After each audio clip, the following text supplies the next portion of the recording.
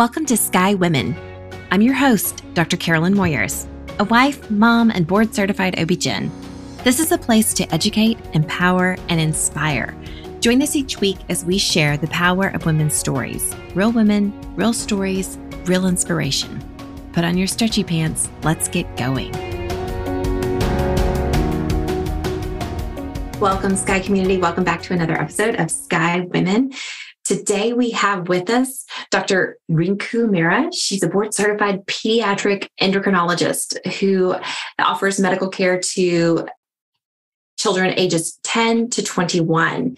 She's practiced for the last 15 years in the DC metro area, both at Children's National Medical Center and at Pediatric Specialists of Virginia. Specializes in treating menstrual and hormonal conditions in girls and young women. And so we're very excited to have you with us today, Dr. Mehra. Welcome. Thank you. Yeah, so there are so many different endocrine issues that affect the menstrual cycle. And I think this is really important for individuals to know. And as I teach puberty courses for our community members, there oftentimes are questions about what's normal and what's abnormal. So let's talk about that a little bit. Sure. Yeah. So, recently I have had a lot of questions about what's normal for puberty. And, we'll specifically talk about girls because boys is going to be, for another day, another topic. But for girls, the average age of starting puberty is 10. And then the menstrual period average age is 12. And so over the last 50 years, we really haven't changed the average time that girls get their menstrual period, which is 12, plus or minus a year. But girls are starting to have breast development a little bit earlier. And according to the Pediatric Endocrine Society, the normal time for breast development is 10, but if it's considered early, if it's before the age of 8. So really between the ages of 8 and 10 are gray zones for having your, breast development start. And I always tell parents that it's usually a 2-year process. So 2 years from the time you start breast development to the time that you get your menstrual period. And the most rapid growth in terms of height for girls is also right after they start breast development. So usually if they start breast development at 10, they have rapid growth between 10 and 12. And usually most of their growth, like 95% of their growth, is done by the time they're 12. And then they have a little bit more growth till they're 14, and then the growth plates close. And so the worry for most parents is, twofold. One, is my child going to have her period early? And two, is she going to stop growing early and being shorter than average? And so those are questions that I often get from parents as far as, what do we do and, what are the options when girls start going through puberty early? Right, absolutely. And so when it comes to those breast development and secondary sex characteristics that we see, oftentimes, let's talk about when it's abnormal and when we need to actually start worrying, because some people may be a little bit delayed in their breast development. We don't necessarily worry if we've got pubic hair, we've got other areas of development. Yeah. So I think, one of the most common questions I get, and maybe you do too, is girls who have, hair under the arms or pubic hair a little bit early. And I would say, 50% of my questions about puberty are related to that. Body odor, pubic hair, hair under the arms. And is that related to early puberty? And so when we're talking about having your menstrual period, those are not issues that are related to having your menstrual period early. Really, it's the breast development and rapid growth with regards to height that's related to getting your period early. Having pubic hair and hair under the arms it's controlled by a separate gland. It's controlled by the adrenal glands. And sometimes there are abnormalities in that gland too. And so that needs to be investigated, but that's not what's going to give you, usually that's not what's going to give you early menstrual period. And I've seen girls as young as 4 or 5 actually have, body odor and hair under the arms and pubic hair. And it does not mean that they're going to get their period early. Interesting. Okay. So what are the signs that they may be getting their period early that parents need to be watching for? Yeah. So, rapid start of breast development and then an increase in height. So usually what we look at, in pediatrics is we say, Well, the height is kind of like a vital sign, right? And for gynecology, you guys usually say that The last menstrual period. The menstrual period is a vital sign. But we always say, height is the vital sign. And so if I look at a child and I look at their height, and height is very important for me to measure, and I always make a point to measure it appropriately. So if a child has, height that's been tracking, say, I'm short, and so my children always track around the 25th percentile. And so if they're tracking around the 25th percentile after the age of 3 until puberty, that's pretty normal. That's where they're going to stay. So if you go to the pediatrician's office, get their height measurement, height 25th percentile when they're 3, 4, 5, pretty much stays there till they're 10. When they hit puberty at 10, they're cross height percentiles. So the worrisome thing for parents is if you go to the pediatrician's office and your child is 6 or 7, and last year they were at the 25th percentile, and this year they're at the 50th percentile if they've crossed height percentiles, and they have what you think is a little bit of breast development, that's worrisome. That's a worrisome finding. Versus, they have a little bit of, sometimes some fatty tissue, and they're tracking on their height percentile. I'm not quite as worried that they're going to have their period early. So really, it's the growth spurt that's worrisome for pediatrics. Okay. All right.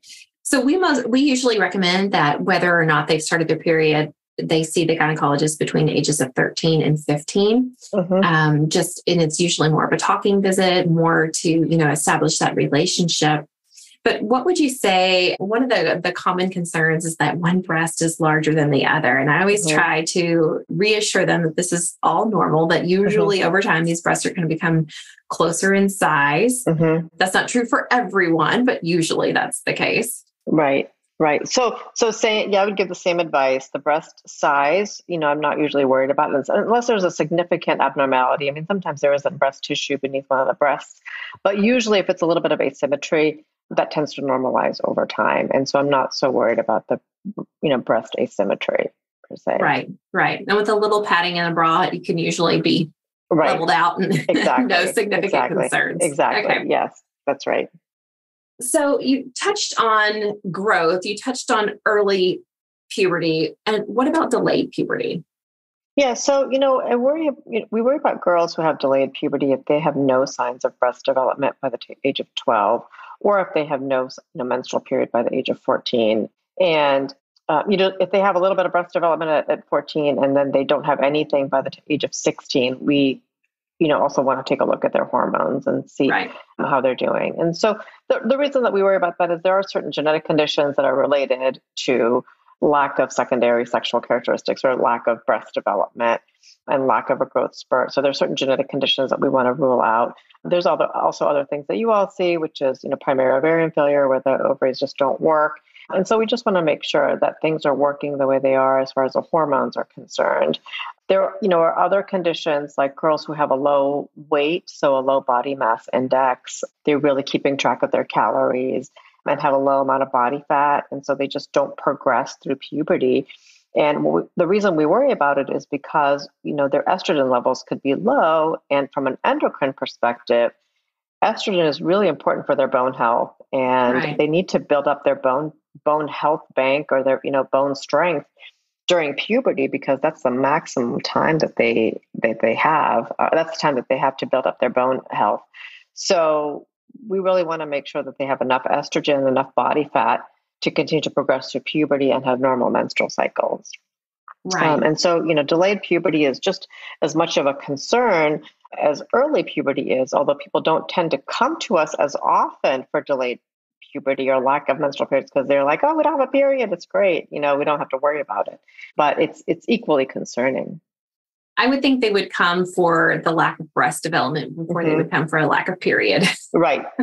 And they do. They come for, lack of breast development and lack of progression through puberty or no period at all. And that's usually what I see. And I don't know if you see the same thing, but usually I see girls who come in with no period at all. And then we have to do an evaluation to see what's going on.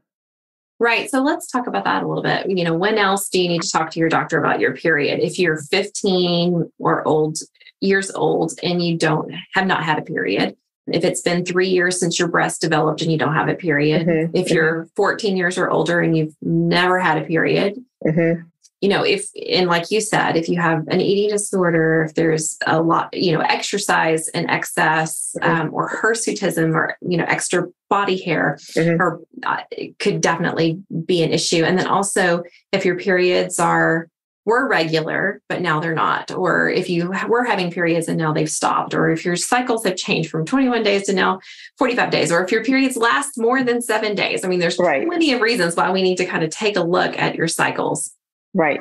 Right. Yeah. So all of those reasons. And I do see a lot of girls who come to me even at 14 or 13, and they have irregular cycles. And so, I started a couple of clinics in the DC metro area with a combination with an adolescent gynecologist for girls with just irregular cycles. Initially started off to see girls who had a condition called polycystic ovarian syndrome, where they have irregular cycles and hair growth and elevated testosterone levels. But through that process, we found lots of girls who had other reasons to have irregular menstrual cycles, mainly genetic conditions that weren't really recognized. And so I think, the menstrual period, and the adolescent gynecologist that trained me when I worked with them really, trained me to say that periods are a vital sign. So, you don't have to have a period every 21 days, but if you're outside that norm of, 45 days, then, we need to take a look and see what's going on. So 21 to 45 days was usually my threshold to say, why are your periods irregular? And sometimes we don't have to do anything at all, just watch and wait and see. Right. Because it takes about 2 years for your menstrual periods to regulate once you have, once you start with a period. So it's not going to be normal for the first 2 years or regular. Your type of regular. Yeah. So that's what I like to really hone in on in our puberty courses. We really remind moms that hypothalamus pituitary ovarian axis is going to be immature, and it may take up to 2 years for you to have those regular, predictable cycles. So just keeping a menstrual diary is really key. And what does that mean? Like, you actually put on the calendar the days that you bleed. That's it. You can also include your symptoms if you want to, but really it's marking those days that you bleed. And then we can kind of look at that pattern, whether you put it on an app or actual physical calendar. Either way, it's helpful for us to kind of take a look at that and figure out what your pattern is. Right. And I think oftentimes that just gives us the most amount of information to say that we may not do anything at all if your periods are, off a week or so, but keeping track is super important, especially at that age. Yeah. I've also seen girls who've gone off to college and had extra stress on their plate and maybe eating more irregular, stop cycles and come in significantly concerned, and then we do a progesterone challenge and everything's fine. We just have to kind of get back to some amount of balance in their life. Right. Yes. And, it's amazing how much stress and your eating habits can affect your menstrual cycles. And so, and I've seen that too. And they come back home and they're, home over the holidays, and then they have regular cycles during that time period. Yeah. So you mentioned PCOS. So let's go ahead and talk about polycystic ovarian syndrome some, because I think a lot of people get confused by it. Can you just enlighten us in exactly what is polycystic ovarian syndrome? And then let's talk about the treatments a little bit, because I think that makes some people anxious. People get anxious whenever I recommend oral contraceptive pills, which I'm like, it's a terrible name. Like, I wish we had a better name for it, because it does so much good in the world. Truly, it does more good than it does harm. Yeah. So, when we're talking about bad names, I actually think that polycystic ovarian syndrome is a very bad name. It's a terrible name for the condition. And I feel like I have a lot of girls, my moms also, who Google PCOS and they are worried that they have huge cysts on their ovaries and that the cysts are going to rupture and that they need some kind of surgical intervention. And so I have a lot of girls who come with those types of questions. PCOS is a terrible name. And really what it, I wish there was some other name for it, but really what it means is that you have irregular cycles and, we all have male and female hormones, and your male hormone levels are a little bit higher than what we would expect, and that's throwing your periods off. And usually that's what I tell the moms and the daughters. So, what we do about it is, we really treat the symptoms. And for pediatrics, to be honest, it's hit or miss whether I will do an ultrasound or not, because the ultrasound really doesn't guide my therapy unless the girl doesn't have any signs of elevated testosterone or any signs of increased hair on her face or her body. So I always tell girls, your periods are irregular, and if you have hair on your body where you don't want to have hair, so hair on your upper lip or your chin, chest, stomach, lower back, those areas girls just find to be annoying. So hair on the arms and legs, like we all have that, and I can't do anything about that. But hair on your upper lip or chin, and you have to, shave your face or remove hair pretty regularly, and it's annoying, and your periods are irregular, that's a sign to me that you may have PCOS. Right. And you only have to have 2 out of 3 criteria. You only have to have 2 out of 3. Polycystic ovaries. Right.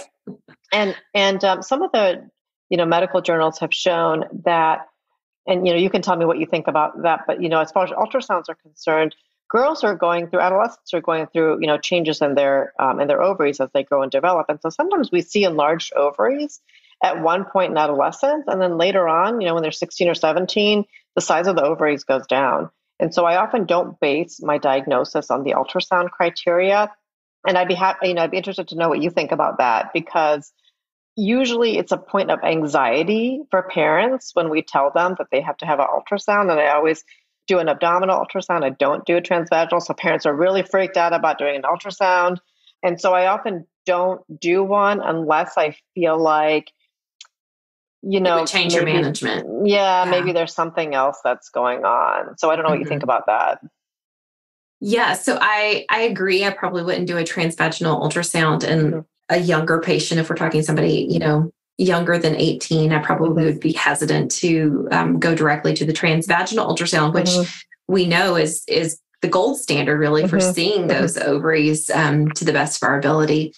But in terms of size, our ovaries are making cysts every month, and then they resolve. We make a corpus luteal cyst, we don't get pregnant, they resolve. And so our ovaries are constantly going through changes. So it will look different from month to month. 100%. Absolutely. So in those young patients, if we've got the hirsutism, the hair on the face and the unwanted areas, and we've got the irregular periods, and we've got elevated labs, I really don't need an ultrasound. Yeah. So I don't need to increase anxiety. Right. Exactly.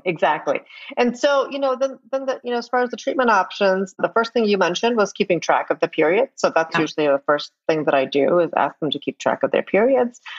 And, I measure their hormone levels. So I will measure their testosterone levels. And again, the morning is the best time to do the testosterone levels. And are you doing free testosterone? What's your? No, I do a total. Because the assays are not that great for the free. And so I've done a total testosterone. If that doesn't give me enough information, maybe I'll do a free. But oftentimes, if they have clinical signs and symptoms, their testosterone levels can be normal. And I've seen that their testosterone, and that those fluctuate also during the day. And so I've seen that normal, but I will still treat based on their symptoms. Right. And then the treatment really is, like you said, based on the symptom. So if they have irregular cycles, birth control pills. And so again, hate the name for that, because I have a lot of girls saying, and moms saying, we're not sexually active, we don't want to get pregnant, but really it's a hormonal pill to regulate their cycles, to make their periods more regular, less painful, less heavy. And then it does help with the hirsutism some, it decreases how fast that hair grows. But I wish there was a better treatment option for the hirsutism, because that is the most bothersome to girls. And so, and for the young girls, there are, laser centers, that sometimes will treat as young as 14, but usually they make them wait till they're 16 or 18 years old.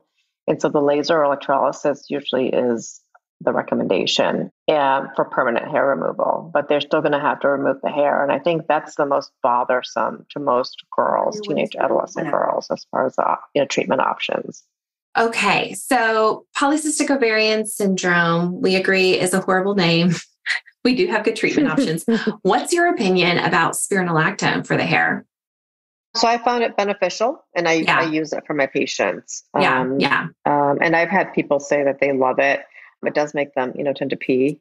So I just want to confirm you don't have any issues with it in the pediatric population. No, I don't have any issues with it at all. Okay, perfect. And the other treatment option that I use sometimes is metformin. And so the reason that I care about PCOS as an endocrinologist is because girls with PCOS have a higher risk of developing type 2 diabetes. Right. And my goal is prevention always for pediatric patients. So diet and exercise counseling is super important. Not to say that every girl with PCOS will get diabetes, but it is a risk factor to have diabetes. Right. So something we have to be mindful of.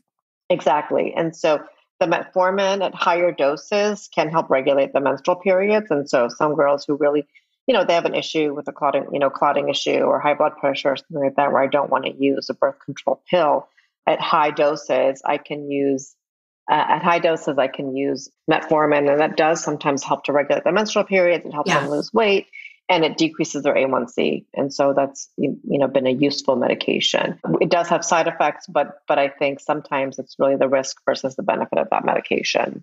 Sure. Yeah. With all things. Now, when you were talking about hair removal, what do you think about these new at-home hair removals? Like, is it Noom, I believe, is the newest one? It's like a laser that you can use at home. Have you seen these? So I actually, haven't had a lot of girls use it and say that it's beneficial. I don't know if you have or not. I'd be interested to hear, what your experience has been, but I haven't had people say that this has been a huge benefit for them, for the investment that they're making. Yeah, I saw some physician moms talking about it the other day online, and some had used it. Some had just gotten one and would let us know. So no, I haven't really heard. Yeah, I haven't seen anything. I'd be interested to know if any of your listeners or anyone has some experience with that, because it would be great. But that's the thing that I get frustrated the most with. And actually, I have talked to a couple of laser hair centers here in my local area to see which ones of them are comfortable treating adolescents. And there's very few of them who have good results and who are comfortable treating adolescent patients. I think it would probably be more liability. Don't you think that they're concerned about the liability? Right.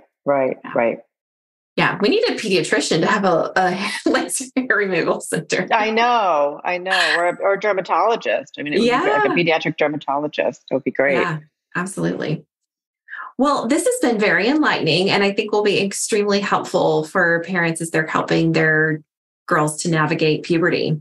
Thank you so much for joining us today. Oh, yes. Thank you so much for having me. Yeah. Where can everyone find you? So my clinic is actually a virtual clinic. I do see patients in person in Virginia, but I have a state license in Virginia, Maryland, Iowa, and Florida. And so I'm offering telehealth appointments, and my clinic is the Mehra Clinic. So THE and then my last name, MEHRA clinic.com. And so I provide virtual endocrine care for girls age 10 to 21 with pubertal concerns or PCOS or any other hormonal issues. Fantastic. Awesome. Well, thank you so much. Until next week, be well.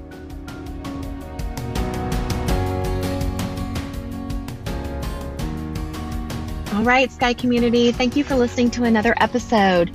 This episode was sponsored by Sky Women's Health. As a reminder, we're in the Dallas-Fort Worth area, and we help relieve back pain and pelvic pain in pregnancy and beyond. If you are pregnant and having pain and you feel like you have no reliable way to relieve it, look us up at skywomenshealth.com, request an appointment, and we'll call to get you scheduled.